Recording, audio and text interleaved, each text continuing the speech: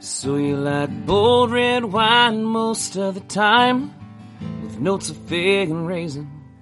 You like a cold brew and pitching horseshoes as the sun is fading. You like football games and dishing out nicknames, the Godfathers 1 and 2. But not so fast, we got 'em podcast. We like that too. We like that too. We like that too. We like that too. We like that too. Hey, Bon Vivants, welcome back to the We Like That Too podcast. I'm Brad Jones, and joining me here in the Bon Vivant International Media Center is the head Bon Vivant himself, Mr. Keith Inlow. Hello, everyone. Welcome back to the show. Well, here we are once again, two shows in a row down here in the Bon Vivant International Media Center. It's becoming a habit, and we're remote today. We are remote today. With we're not remote. Our guest is remote. Our guest is remote. Yeah. Very special guy. I know. I can't wait for this one. He is an author. He is a journalist. He is a comedian. He's an actor, a pop culture pundit. I'm reading this off of his thing. So he wrote Bon this Vivant shit. is what you're trying to tell me. He is one of the biggest Bon Vivants I have ever met. And yes, I have been to a fabulous party at his apartment in New York City. It is Mr. Frank DeCaro himself, Frankie. Yes. My beautiful apartment in New York where I no longer live. No, I'm in Los Angeles now for the last 10 years. I knew.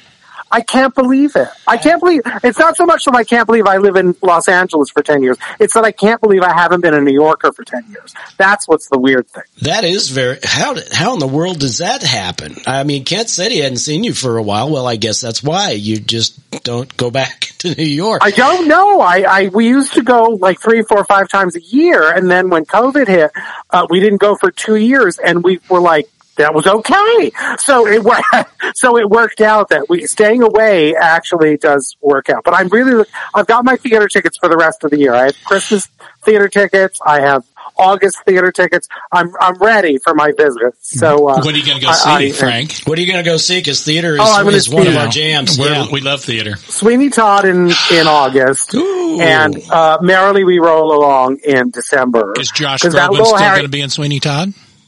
I hope so. I'll be mad if it's like Linda Lavin or something, but but I'll go anyway. But cause she's good too, I guess. Well, I've heard he does a great job with it. Yeah. I know. See, but I'm old enough. I saw Angela Lansbury and Len Cariou in the original. Man. In high school, it was good. It was the last time I was sexually active, and I also went to see Broadway shows with the original cast. So there you have it. It was an exciting time. You know, one of our friends' daughter was auditioning for this show, and she's in high school, and I'm like, a high school is doing Sweeney Todd? You know, I'm not a prude or anything, but it's like, it's a little dark for a high school musical, but I love it. You know, it's a great one. Too soon for pie? Yeah. What's on the cafeteria menu today? Meat pie. It's just chew well is all I can say, because there is that scene where he goes, a fingernail, and it's like, oops, yes, you gotta be careful. So, be careful what you're eating, kids. So. Oh, gosh.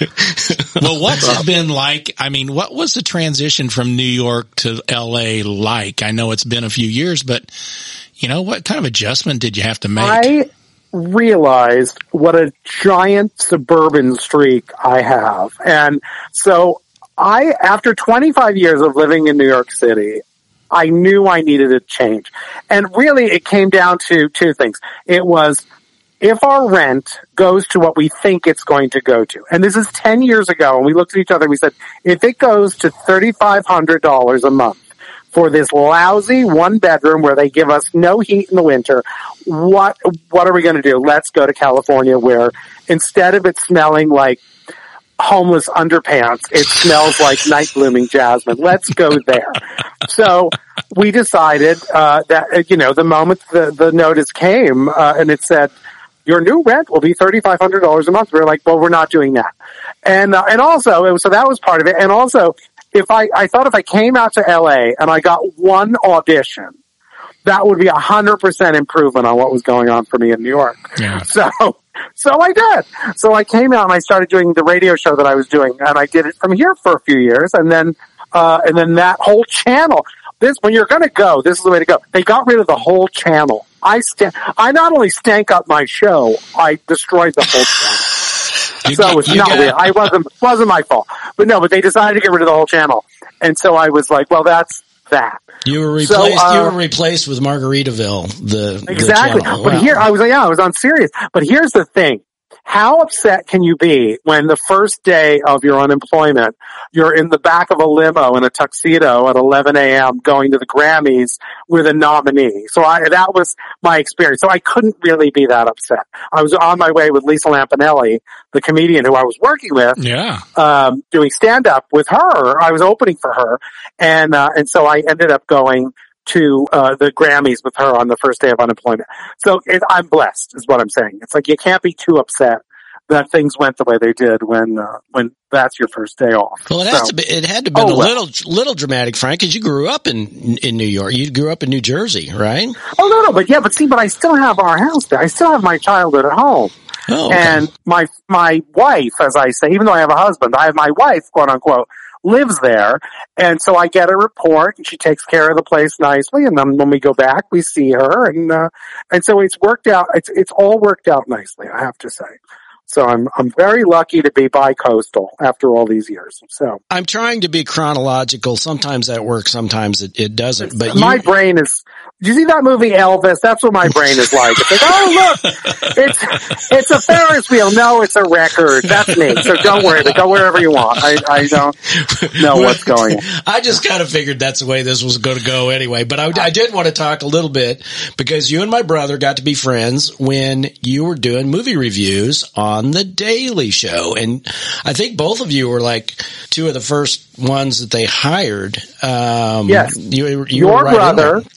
Your brother and another writer, Mr. Guy Nicolucci. So it was Kent Jones and Guy Nicolucci and me. And they're the reason to blame for my I could have been a nice journalist with a pension at this point, but no, I had to be a performer. And so I went and they unleashed me on television. They encouraged me to out Rex Reed, to be the gayest person on television. And for a long time, there's an iconic reference. And I have to tell you, for two straight guys, we all went to see different screenings of this awful horror movie called Anaconda. We went to 3 different theaters around Manhattan, and we all came in, and the first thing in each notebook was, Anaconda? I knew a drag queen once named Anaconda. So that was the first thing we'd each written. So we really did. We were like the Gay Straight Alliance, and we did an amazing thing. But your brother is to blame for many of the naughty things I said, either that he came up with them or encouraged us to come up with them, and I owe him a debt for the rest of my life. The one I always think of, I think this is his fault. We did I Am Spartacus when we saw Spartacus. Whatever that sword and sandals movie that we all went crazy. I don't remember. Yeah. Gladiator. Gladiator. We did jokes like, he went he went from Gladiator to Sorry He Didn't. We were doing jokes like that. It was horrible, dirty things that we were getting away with. So. Bon Vivant, you can find that on YouTube, Frank's review of Gladiator. It is hilarious. It's just dirty. My gosh. Dirty is the word you're looking for. They're just dirty. Go ahead. Who approached you for The Daily Show then? How did that come about? Guy Nicolucci was my editor at Spy.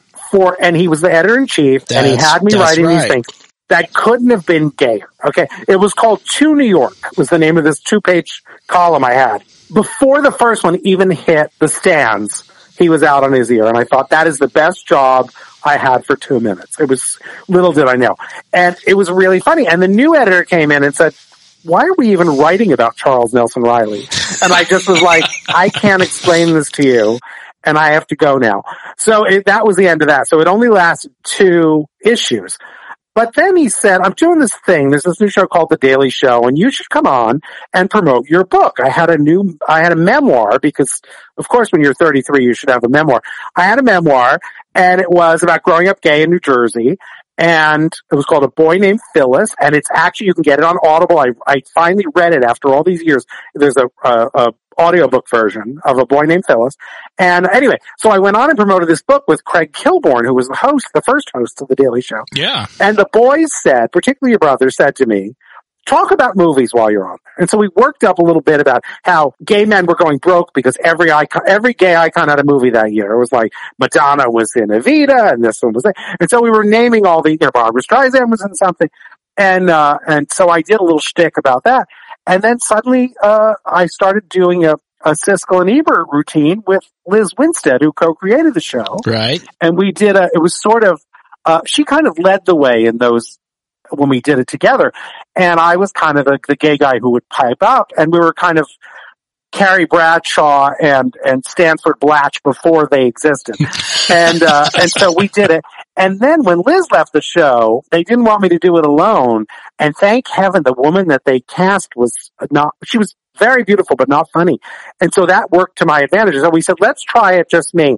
And then it really kind of took off and became this filthy, fun, gay thing. But now it's so gay and so dirty, they don't even put it in, early gay images on television. Nothing. Okay. I've been swept under the rug.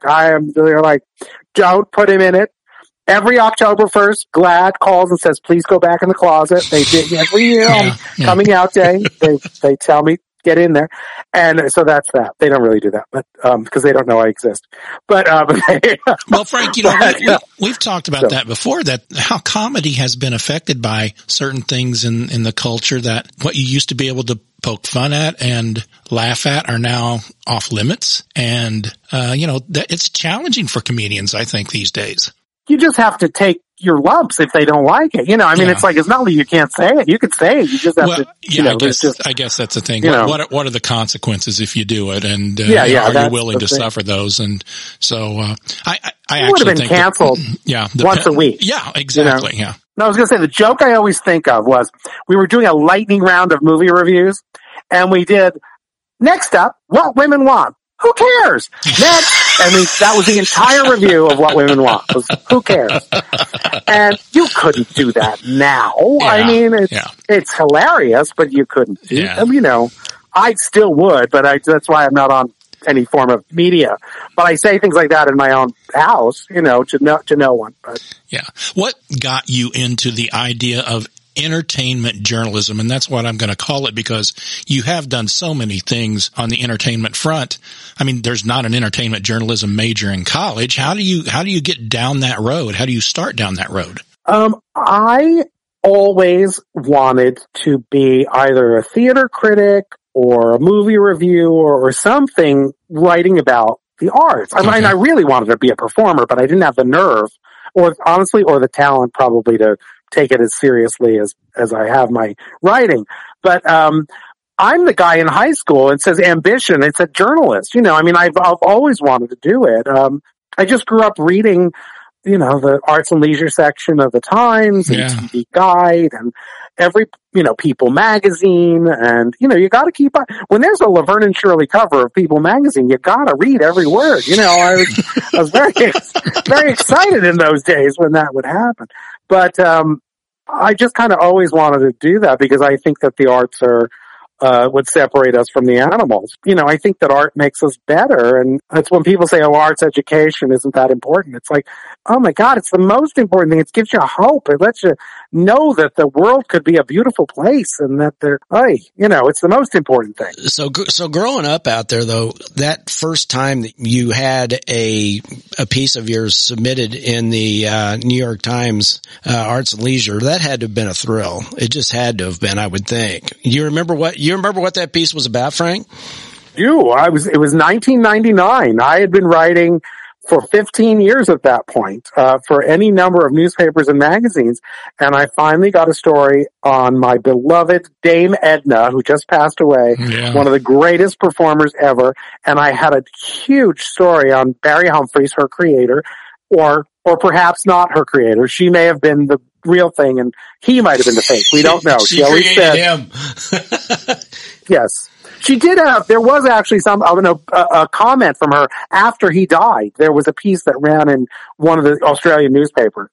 by her, and she had placed that to make sure that she got the last word. But no, so I did this piece on Dame Edna, and I should have just hung up my hat after that because it got a Hirschfeld drawing. It was as big as life. It was a whole page practically in the New York Times, and yeah, that was the most exciting thing. It remains the high point of things I've done. God, to get a Hirschfeld. Oh Yeah. my, I would have, that's almost as good as my brother being on the Mizzou alumni, magazine. Did you get a chance to see that? I did. I saw one of the pieces he wrote. No, it's Could great. you believe that shit? I called him. I said, I didn't know you were getting the cover. He goes, well, I wasn't sure I was getting it either, but he getting a Hirschfeld's pretty good too. But, my God, no it doubt. was so funny. He was hilarious. Well, gentlemen, I'd like to continue this, but I'm getting parched. I don't know about you. Oh dear. Frank, I'm the hall monitor. It's my job to keep us on track. And we've got these two glasses sitting here and we haven't touched them or talked about them, but we need to do that. So Brad, this is your concoction. I'm going to let you tell Bon Vivants what we're drinking today. Well, in honor of Mr. DeCaro himself, Yes, who thank said you for the suggestion. that we would do a Manhattan, and you and I are bourbon We guys. are bourbon and rye guys, so thank you, Frank. We are right in line with you. So this is a Manhattan that is made, I think, pretty much the traditional way. You've got to have a little sweet vermouth and some bitters, and I put a little orange bitters in mine. Yes. And they usually come with a couple of cherries, and you shake it. All the flavors kind of they kind of meld. They do in kind of there. marry. This is very nice. And Frank, you're joining us on the West Coast. Oh yes, it's what time is it? Yeah, it's after 5 here, so it's okay. Yeah, I'm good. It's 5 o'clock somewhere, as Jimmy Buffett would say. Yep. Frank, how do you make your Manhattans? What do you do special to them that you like them? I have to tell you what happened because I used to think as long as you had, some bourbon and some vermouth and any kind of bitters and any kind of maraschino cherry, it's fine. Well, I made the mistake. When I was living in New York, one of the places I used to love to get in Manhattan was the Monkey Bar, and it's now gone. And it was it really was like a watering hole, as they would say. And it was a chic place, but kind of intimate, and had great monkeys painted on the walls and carvings and things. And it was particularly good if you were there on somebody else's dime. Well, anywhere is good if you're there on somebody else's dime for your drinking. Especially in New York. Here. Yeah. It's like $20. I like to pay triple here for a couple of weeks before I go out there, and then the shock isn't quite as bad. Yeah, it's good. I remember the first time somebody ordered actually it was Guy Nicolucci who did this, and he said, I'll get this, and we ordered 3 martinis, and the guy said $60 on my own, and this is like 30 years ago, whenever it was insane. And I remember like sort of falling out of my tree. Now you're just like, oh yeah, whatever. It's just, don't even look at it. You'll just go into shock. But anyway, so I'm at the Monkey Bar, and I ordered a Manhattan, and I tasted it, and I said, oh my God, this is so much better than when I do it.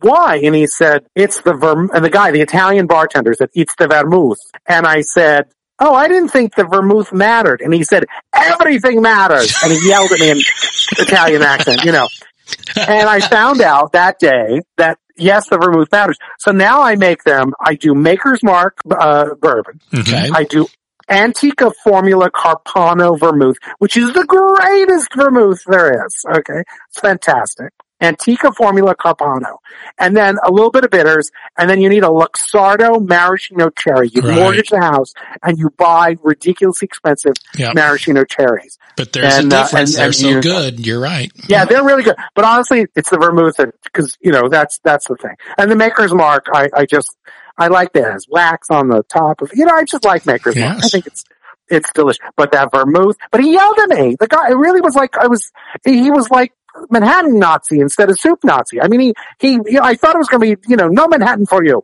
I was like, I'm sorry, but it ended up being okay. And I learned a thing, and so now I use Antica Formula. I wonder if New Yorkers are a little bit more, how do you say, there's that. But, they take those, Manhattans, given that's their name, a little more seriously than maybe we do here in the Midwest. I don't know. Well, or maybe he was just an Italian guy that didn't like you. I don't know. That could be too. It could be. He saw that I was a paisano as well, and he maybe self-loathing. I don't know. I do have to agree with him. I think right. Everything does matter. I agree with him. And did you know, Frank, that I am a Maker's Mark ambassador? What does that mean? Well, it's a highly selective process.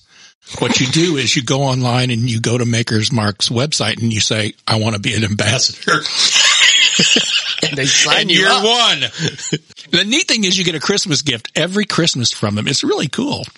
And you can get... I want that now. I've been drinking enough of their And you can get your name product on a barrel. And when we did our trip to Bourbon Country, my barrel was matured and we got to dip bottles out of my barrel and they have my name on the label and it's really cool. He got to dip a bottle. That was the cool part. I got to be the videographer watching Keith Enlow dip his bottle in the wax. I've been called a lot of things, but bottle dipper isn't one of them, I'll tell you. He was a bottle dipper. Yes. Yeah. Yes. I've been called things that are that many syllables, but never a bottle dipper. How's that for a euphemism? Dip your bottle in the wax. Here is something that a bon vivant like you would not expect at a Maker's Mark distillery. They have a collection down there of Chihuly glass, along. That's a fun thing. It's a great tour. It's a great tour. Yeah, you get a golden ticket and everything, so I highly recommend it. Yep. We need to do it I again. thought you were going to say, here's what you wouldn't believe. They have a collection of Precious Moments figurines or something. I was like, no way. You do know Missouri is the home of Precious Moments, though, right? There is such a thing. Yeah, there is. I do. I hated them for the longest time, but then they did Batman and Catwoman. I kind of wanted them, but then I didn't get them. But I kind of still want them. Hey, before I forget, do you still have your cookie jars? I have a lot of cookie jars, but they're kind of mostly put away. The thing that's kind of taken over was they've started making toys that go with Batman 66, the Batman version I grew up with Adam West and Burt Ward. Oh. And so I buy so there's a lot of new toys that go along with that. And I just got the library with the bat poles and it's just, they're little, it's not like I have to move out to install them. But it's getting and I got a King Tut figure, which is pretty great. And nice. Batman with his pink cowl from the Mad Hatter episode with the radioactive cowl. So it's Batman with a bright pink cowl. I think it's Batman for Pride Month is really what it is, but it's a radioactive cowl. That from an episode of the show. Yeah, so I have a lot of those, and then I have to sneak them in because I really have to buy one of those doormats that say, "Delivery man, please hide from husband." That's what I need because I get, it's problematic. Let me add, do you miss doing movie reviews or no. Do you think, no, or is there anything out there that you just have never really felt compelled to want to talk about? Every once in a while, you'll go see mostly you watch it on TV now because I'm not going to go sit with other people. But you'll watch something and you think, we could have had a field day with this. Yeah. But not that often. It's weird, for someone who likes nostalgia as much as I do, I never think about going back really and redoing something I did. It's sort of like, I did that already. It's people like, when do you do another radio show? It's like, I already did that. It's sort of like, it's like getting married while you're married. It's like, I already did it. I'm done. It's like, I did that thing. So I don't really. Yeah, you've done so much different stuff though, Frank. One thing I did want to get some deep dive on is the Dead Celebrity Cookbook. I'm an amateur chef myself, and so I'm really curious, where'd you come up with the concept, and then what kind of research, and how'd you put it together? And you've got 2 of them, right? I have 2 of them. Yeah, I did a Christmas one, but nobody saw the Christmas one. It was like, I've never seen the Christmas one in a store, ever. Okay. It was sort of like, good job getting that book out there, guys. I never saw it in the store. So it does exist and you can order it online, but I never saw it in the store. But it was, the Dead Celebrity Cookbook there are 2 reasons for it. One was to justify my collecting. I used to go to the flea market, in New York City every weekend. And there used to be 3 lots and they were big lots back when there was still real estate that could be a vacant lot. And it was in around 26th Street. And I would buy anything that had a celebrity recipe in it. So it might be a vintage copy of, the Beverly Hills Women's Club presents, stars, at brunch or something. Yeah. And, so I would buy all these old magazine articles, whatever they had, I would buy. And so you kind of think, well, all right, I got all this crap now. How am I going to justify it? And I thought, what if I take the recipes and redo them? Because you can't copyright a list of ingredients. So right. if it says 2 cups of sugar, it's fine. But if you can steal that. But you can't steal if it says, take 1 big heap and helping of. You can't steal that. That's somebody else's words. But ingredients you can steal. So I rewrote all these recipes, but mostly it was an excuse to remind people who these performers of yesteryear were. Because I was like, if I have one more intern who does not know what I'm talking about. So that was where it came from. And I also like the Dead Celebrity Cookbook as the name. And that came from, when I went to Northwestern, somebody threw a dead celebrity party and you had to go dressed as your favorite dead celebrity. Yeah. And I went as Yule Gibbons, who was selling grape nuts. And many parts are edible. Yes, many parts that's it. are edible. Many parts of the pine tree are edible. I went as him. And so that was fun. He was either a naturist or a naturalist. I don't remember which. One is a nudie and he's not that. Yeah. So whichever it means, he likes the outdoors with clothes. Yes. So naturist or naturalist. It's one of those. And so I went as him. But it was fun. And it was very typical of my sense of humor. Like there was a guy dressed as Judy Garland who had a pill bottle that said take until dead. And, it was that kind of thing. It was in bad taste. There was, someone came as Sharon Tate, murdered. Ouch, it was gross. It was that one, yeah. Yeah, it was a little much. She had a baby strapped to her leg. It was bad. Yeah, it was. Oh man. She was she's a punk rock chick, so she pushed the envelope a little more than the rest of us. It's a little different than Yule Gibbons. So, I just was a breakfast cereal guy. When was the second Dead Celebrity Cookbook published? God, it was a few years after the first one. I don't remember at this point. The reason I ask is, if it's been a while, let's go with that. We've got a lot of new dead celebrities that you could do another edition. You got a whole bunch of new material there, Frank. 12 years worth of 12 years worth of deadness. Yes. True. I could definitely, and it was bad when I was writing it. Betty White was the only, living Golden Girl. And my husband is like Mr. Golden Girls. He wrote the Golden Girls book, the first one, and kind of is the reason he's helped this whole Golden Girls renaissance along with his work. But I told him, I said, if Betty goes, I said, I have chicken wings Pacifica. It could be delicious in there, And he said, don't you even joke about that. He was really mad. But then it's, she only went now. This book has been out forever, and good for her. So she well outlasted the Dead Celebrity Cookbook. Yes, she did. She did. And God love her for that. She had a good run. Yeah. She sure did. I would be remiss if I didn't ask you, because it had to have been an absolute potpourri of interesting stories. You hosted the Oscars 5 times for Comedy Central. Well, we used to do these preview specials. Right. And they would really be an excuse to look at all these movies, but it was more kind of, they were so gay. I mean, I don't really know any other way to put it. The last one was set in a back house, for God's sake. It was like we had someone handing out towels. It was really dirty. But it was really fun. But the best one was the Big O True West Hollywood Story. And it was a spoof of the E! True Hollywood Story. And B. Arthur was in it herself. Real B. Arthur was in it. And Rex Reed was in it as well, the critic Rex Reed, who was an actor in Myra Breckinridge. Right.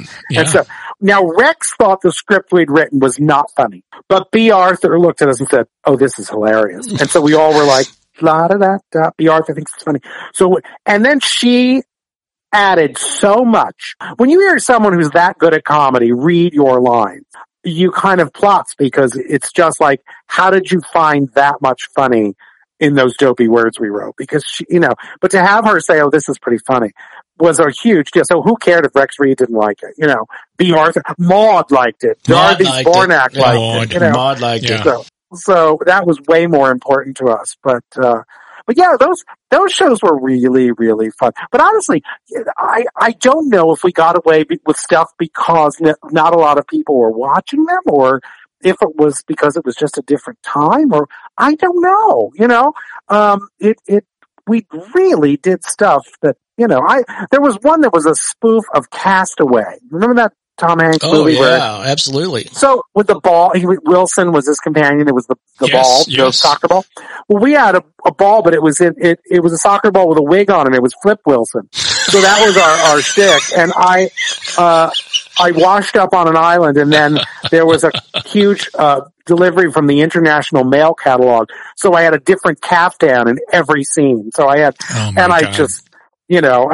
there was one scene where I lit a cigarette with a lighter and said, "Look, Wilson, I made fire," and then puffed away. It was so fruity.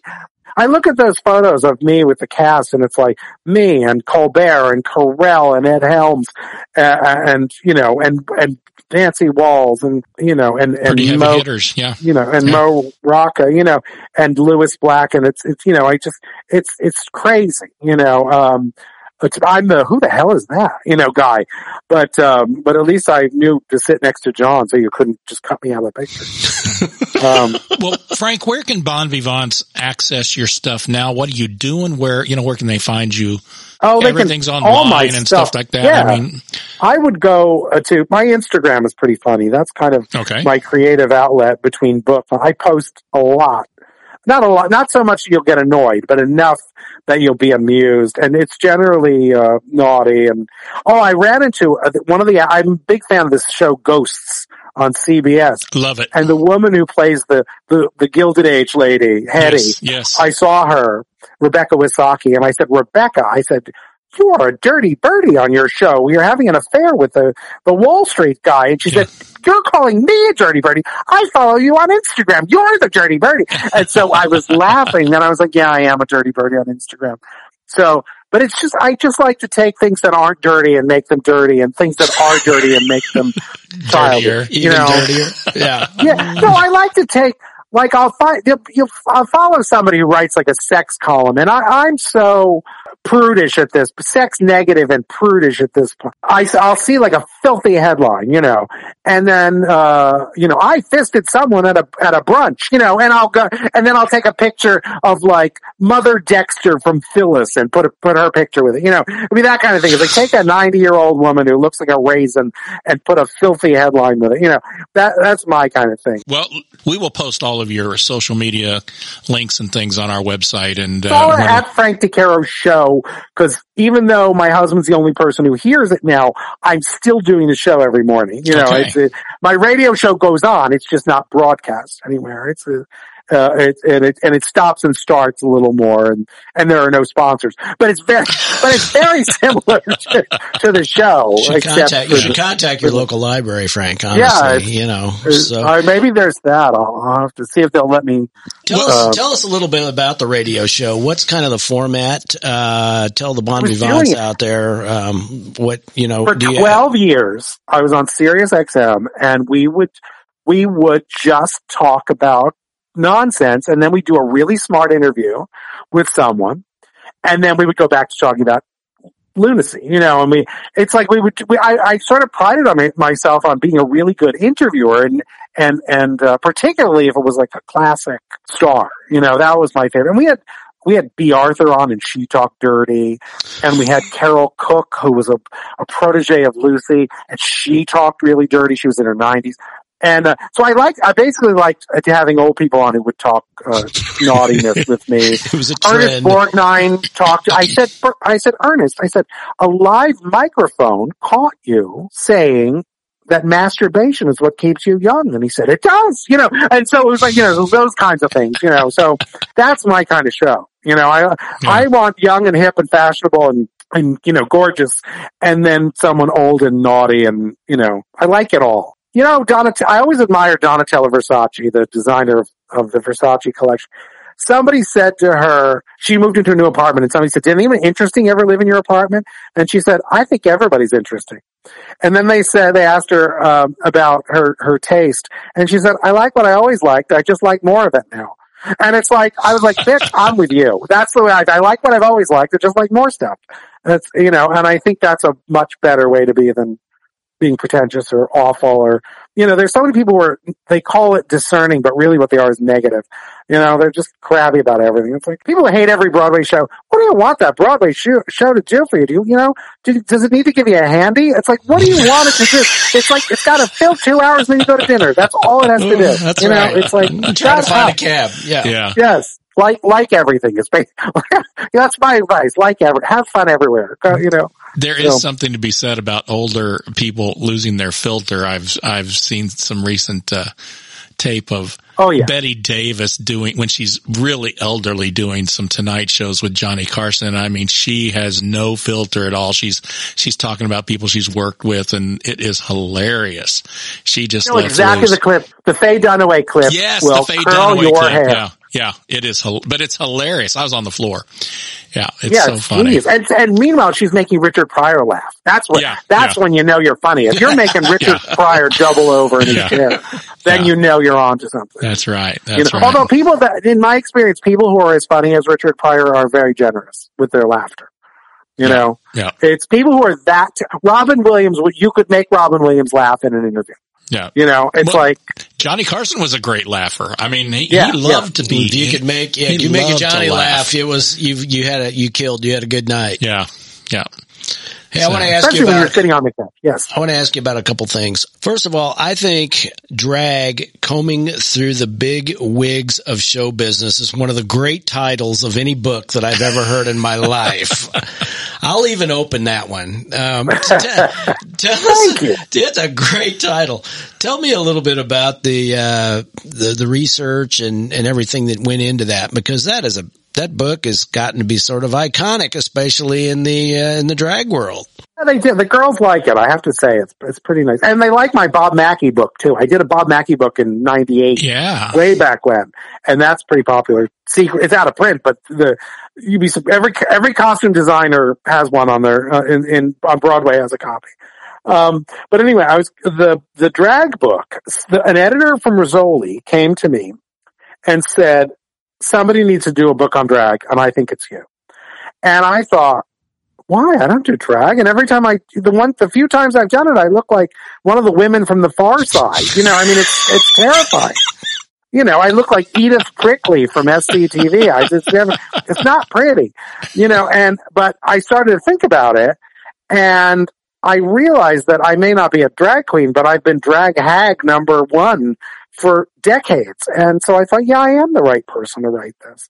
And I took on the job, and then I took an extra year to do it, even though I was like, that deadline's not going to happen. So, but it ended up working out, well. And so I interviewed all these amazing drag performers. And I looked at it really with the kitchen sink approach. I think that you have to look at everybody from Milton Berle to RuPaul and beyond. I think that a man in a dress or a woman in a tuxedo or whatever is interesting if they're on a stage or in a movie. And what does it say about our culture and our ideas about gender and so I did this book. The thing that was interesting was I had not only had I seen Milton Berle in a dress in person and Flip Wilson in person and Charles Pierce and followed the careers of Charles Busch and years of going to Wigstock in New York City when RuPaul was still a brunette and Lady Bunny could see her feet and I could see mine. It was, I was witnessing all of this. So it seemed like, this is the right thing for me to write about. So it was fun. And I had all of these, either I had people in my my contacts list, my Rolodex, I was going to say, in my contacts list, or I knew how to find the person, one or two phone calls away. So I kind of knew a lot of the big wigs of show business, who had done drag. So that was, it was really fun. But my new book on disco is a little bit different because I've never written music cover. Well, very few times I've written music stories. So, I don't have all those people, on my call list. And so I had to find them or friends of friends. But it's come together pretty nicely as well. But the drag book was a little bit easier in that I knew so many of these people. What's the timing on the disco book? It's overdue the way the drag book was overdue. But I'm coming on. I'm in the home stretch. I'm almost done, and it'll come out next year. And they come to my house and beat the crap out of me if it's not completely done by July. But it's going to be out sometime next year, because next year is the 50. It's called Disco at 50, and it's the 50th anniversary of the, as Encyclopedia Britannica calls it, the first disco quad disco song, which was "Never Can Say Goodbye" by Gloria Gaynor, and it was the first time that an album side had been turned into a disco suite, and it was mixed by a producer named Tom Moulton, and so there was that. So I wondered what the lightning bolt moment was when they considered to be the first disco song. So that would have been what, 77, 70. It was 74. 74. No, it was 24. It was earlier than that. 74, yeah. But honestly, the groundwork had been laid beginning in about 1970. There was a disco open called The Loft, and it was in a private loft, and they picked at the door who could come in. It was invitation only, and it was in a loft in Soho, or it might have been NoHo first and then Soho. But it was by a DJ named David Mancuso. So it was his own warehouse space that he was living in, and there was nothing in Soho at the time. And so people would go, and it was that mix that Studio 54 got known for of rich people and starving artists and, models and fabulous people no one had ever heard of. And, just that uptown and downtown mix. And, it was like you just had to be fabulous to get in. You didn't necessarily have to be rich or famous. So it was that idea was, mixing gay and straight and black and white and brown. And, it was kind of a big deal because people were not used to that. So, and it was a way for, somebody said to me, they said, you do know it was the first time the most straight people saw gay people having fun. And I was like, oh yeah, I guess there's that. Because usually they're behind them doing their hair, at that point in 1970, they're not seeing them in their natural habitat. Yeah. So, Frank, do books like these ever get adapted into documentary films? I mean, it's almost like these are printed documentaries. I could see Drag. I could see the Mackey book getting adapted into a documentary type effort. We Certainly are pitching, Disco. Call Ken Burns. We are pitching the Drag book as a basis for a docu-series, and we've gotten a little way with it, and I'm just, it's just everything takes forever. Sure. Hopefully, it'll happen. We're working with the production company that right now has that show on, the Game Show that's on ABC, and they did the history of the sitcom and the story of Late Night. Yeah. They're quite wonderful.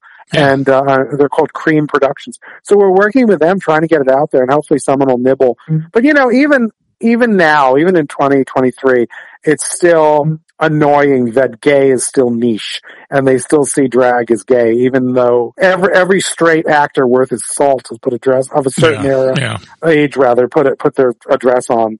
I don't think there's anything gay about Mrs. Doubtfire or Tootsie. No. Quite the opposite. No. But I think there's still some nervousness about how niche, which is the Hollywood euphemism for I don't think we're buying that. Yeah.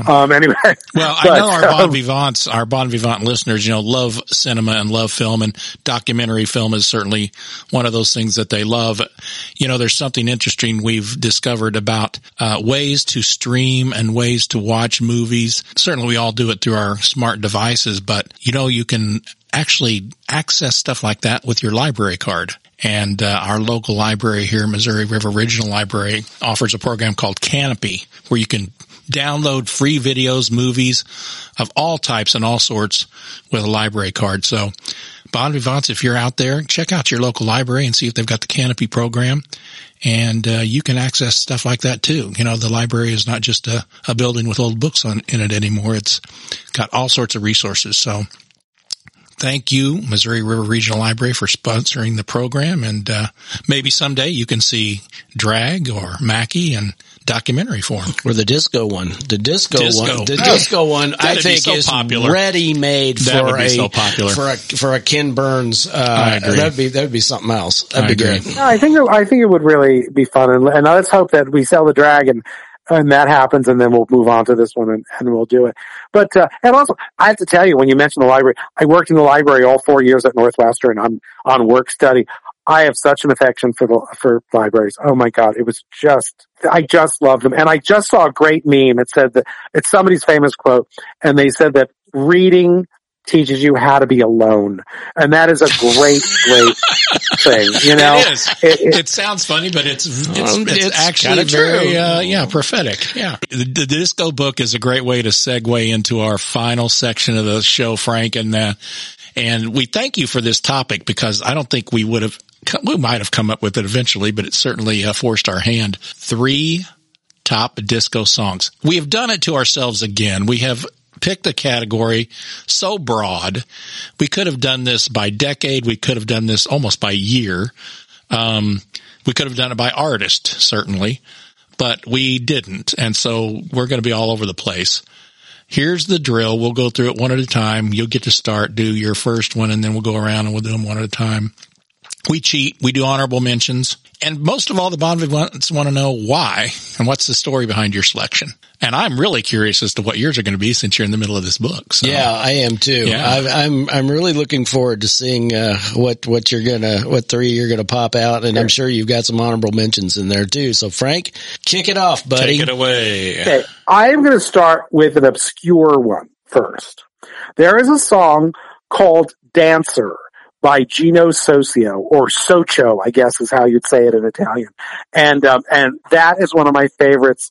And it's one of those songs. I tend to like disco songs that are very sort of mechanical sounding, and it has very few lyrics, and I like it so much. And it's "Dancer" is the name of the song. Okay. We'll have to look that one up. I am not. Yeah, that's my obscure one. I thought I'll pick one obscure and then 2 well-known. That's all right. Okay. Yeah, I tried to stay, I'll go second, and it's an excellent point. I tried to stay away from the ones that you knew were going to be at the top of the list, you know, and I actually, the honorable mention is the whole Saturday Night Fever album.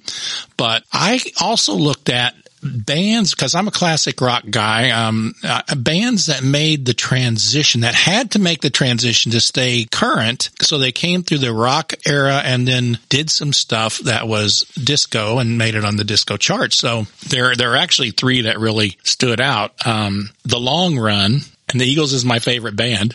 And I'm like, what? The Eagles didn't do any disco, but if you listen to The Long Run, it's a disco beat. And "Miss You" by the Rolling Stones is a disco song. And even though Mick said, well, it's not disco, it's just disco. That made me laugh so much. That was Mick's quote. It's like, it's not disco. Yeah. Well, thanks, Mick. And then the other one that nobody thinks about is another one, "Bites the Dust" by Queen. Those are all considered disco songs. And when I saw it, I was like, that's not. I'm having a hard time with those 3. Okay, well, just go listen to them. Okay. Go listen to them. All right. And if you think about what was played in the clubs and stuff back then, you know, those were songs. Well, that's true. But that's my first pick, because it's transition. It's artists who transitioned and were able to survive the disco era. Okay. Well, they all did. Yeah, they did. They did. Well, and can I just say, don't forget, "I Was Made for Loving You" by Kiss. That was on. Yes. That was on Casablanca Records. That counts. There are others, certainly. Yeah. Well, my number 3 choice is just because first of all, I love the band, but they also moved on. This was in their 9th album called "I Am." And this is The Great. And Frank, we're going to go see them actually in July. Earth, Wind, and Fire at the Ozark Amphitheater, Boogie Wonderland, 1979. I just love these guys, and I never have had a chance to see them. They were coming. They're going to be pretty close to us. And I said, I've got to go see them, because arguably, I think Let's Groove Tonight is one of the greatest songs ever written in the whole history of mankind. And September's right up there too. I just love Earth, Wind & Fire. They have an insane number of brilliant songs. They do. Well, they had an insane amount of talent to go behind it. I mean, they were the real deal. Talk about musicianship and performers and voices. Just that horn section was to die for. There's something about a horn section in there. I mean, it just kind of takes an okay band and you just put a few horns with it and just blow your ears off, and it just makes them better. I don't know. I love a good horn section. Yeah, and that was so disco. I mean, such a hallmark of disco music. That was a very disco song. That was definitive disco, no doubt. All right, Frank, back to you. Okay. My number 2 choice, and I pick this because I think it's even better than the original version. I like Amy Stewart's Knock on Wood. Yeah. I think Knock on Wood by Amy Stewart is a brilliant, brilliant version of a song that had come out at least a decade and a half earlier. People were like, wait a minute. Knock on Wood, that disco song was a cover? And it was like, it was a cover song. But it's also, like I said before, it's very machine-made sounding, which I really like. I love a gorgeous vocal over a cold mechanical sound. Honestly, if you can get like an 18-minute version of that song, you could clean your whole house. It's that good, you know? It's very inspiring. Well, technologically, let's not discount what disco did for the development and progression of what you might call industrialized. You've alluded to it a couple times, or the synthesized sound, were really brought to the forefront during the disco era. I always like when people say, what's your favorite instrument? I say drum machine. Yeah. I was like, love that drum. Rhythm master. Just say drum machine instead of trying to pronounce synthesized. Great segue to my second selections, and those are what I consider great disco dance songs. I mean, all disco is dance, but Last Dance by Donna Summer, because it starts slow, and for a young man who's trying to dance with a young lady, that's always important, especially if you're not a great dancer anyway. And then it builds up and gets, really grooving, and then The Hustle, because it was an easy dance. It was a line dance that everybody could learn. It was a community dance. You didn't have to be a good dancer. And that was by Van McCoy and the Soul City Symphony. Gotta love that band name. Yeah. My number 2 one was just because the beginning of this song is just as absolutely in your face as it gets. It's the first couple 3 bars. And you mentioned her earlier, Frank, and that would be Gloria Gaynor, I Will Survive. And it just kind of blows your ears back from the minute that you hear it. It was from 78. And I always thought, it's time to get going. A place in Colombia we used to go, and they'd belt that out about as loud as they possibly could, and you knew it was time to get out there, or find somebody, which in my case never happened, but whatever. But I like that one. I Will Survive, Gloria Gaynor. Some people call that the gay national anthem, and it's not. It's actually, the gay national anthem is You Make Me Feel Mighty Real by Sylvester. No, but it's an empowerment song. Hold that thought about the gay national anthem, because I can't believe you brought that up, because we talked about that earlier before you came on. We're going to talk about that in a minute. So, but who's up? Frank's up. Frank's up. I'm up. Okay. Now this is, and I don't mean to be, inflexible. This is the best disco song there is, and there's really there's no other. It's I Feel Love by Donna Summer is the greatest disco song ever. I don't think you're not going to get a lot of pushback on that one. ever. No, and critics have said this, as I'm not the first person to come up with this, but the thing that I loved was I was interviewing the guy who co-wrote the song. Pete Bellotte is his name. He used a phrase. He said, the machine just keeps going and doesn't care about you and whether you live or die. And then Donna has this ethereal vocal over the top of it. But that dum dum dum dum dum dum dum is just, it could play for the rest till the planet is a cinder.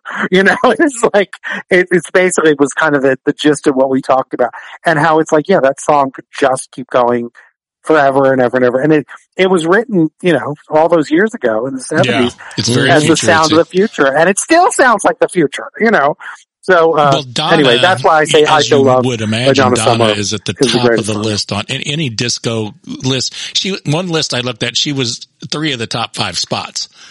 And it's like, it is about right. There's no doubt why they call her the queen of disco. But that's right. Although Sylvester says he was the queen of disco, so meant to mention him. Well, he did. No, he says he was. My subcategory is just classic disco, and we would be remiss if we did not have a mention of Casey and the Sunshine Band. And my favorite one of theirs, although they have quite a few, is Do a Little Dance, Make a Little Love, Get Down Tonight, because during disco in college, when that was the goal of every young man. It wasn't a song. It wasn't a song. It was a suggestion. Yeah, or something like that. It was a goal. And then the other one, of course, is Car Wash by Rose Royce. First of all, you gotta love the name, the pun on the name of Rose Royce and Car Wash. Honestly, that movie is the soundtrack. It's one line and a soundtrack. It's got one really good line and then the soundtrack is great. It's such a fun song though, Work and Work. Oh, hell yeah. My number one was one that I kind of look, Frank, we've done this before, and I like to also look at songs that have staying power, the ones that they went through the disco era, but then maybe somebody redid it and they had a new life. And I can't think of any that probably fit that bill better than Dancing Queen by ABBA, who did theirs in 76. And I mean, that was their only number one hit, Billboard number one in the United States in the top 100. Yeah. Really? Yep. Dancing Queen was the number one. A couple of them made the top 10 and stuff. But that just shocks me. And of course in Europe, and they were number one with, they could fart the phone book and it wouldn't matter. They'd be number one. But anyway, it's one of those really get up and go kind of songs, And great choice. Yeah. They would be worthy. Even if they did fart the phone book, it would be worthy of a number one. Yeah. Because they're ABBA. Everybody knows that's it. why I picked it. It's become, with the movie and everything, it's and the show, it's become universal again, and it's really great music. It's really, really good music. Next time I buy an opening day movie ticket will be if they make a Mamma Mia 3. Until they do that, I'm not going. You know what I loved about the Mamma Mia movies?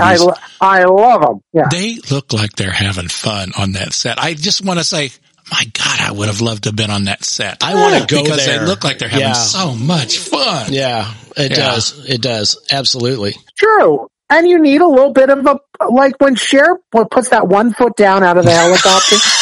A gay guy needs a poise pad at that moment. You really do. It's very hard as you get older to not squirt a little. It's tough. Oh my God! Because it's just that foot comes down out of that helicopter. That's it. I have to go change. So I've got one more though. This is sort of my grand finale. This is my total Frank suck up song. This is the one, and I don't even think it's really a disco song because it was in 82 that it came out. I put it in my Hall of Fame as far as one of the best party songs of all time, and that is It's Raining Men by the Weather Girls. I love that song. I don't know if it belongs as definitely a disco song. I think it is. Well, Frank, this has been a blast. We cannot thank you enough for taking time to do this. And we will get all of your links and connections and all that kind of stuff and post them on the website when the episode goes live. Thank you again for your time. What a joy. All our best, and let us know when that disco book comes out. Definitely. We will do everything we can to get it out there. Yep, we certainly will. Oh, thank you. It was a real honor talking to both of you. I love getting to chat about all the fun things I've gotten to do. I tell you, it hasn't been boring. Thank heaven for that. I mean, I have no complaints. I've had a very, very fun life, and I hope other people remember to prioritize fun in their lives because, in doing this disco research, I came across someone and they said, how is Diane von Furstenberg enjoying, it's an interview from the late 70s. How is Diane von Furstenberg enjoying Colorado? And he said, she loves it. She has fun anywhere she goes. I want to be her. That's what I want. She has fun wherever she goes. That's my goal in life. Advice. Okay, so.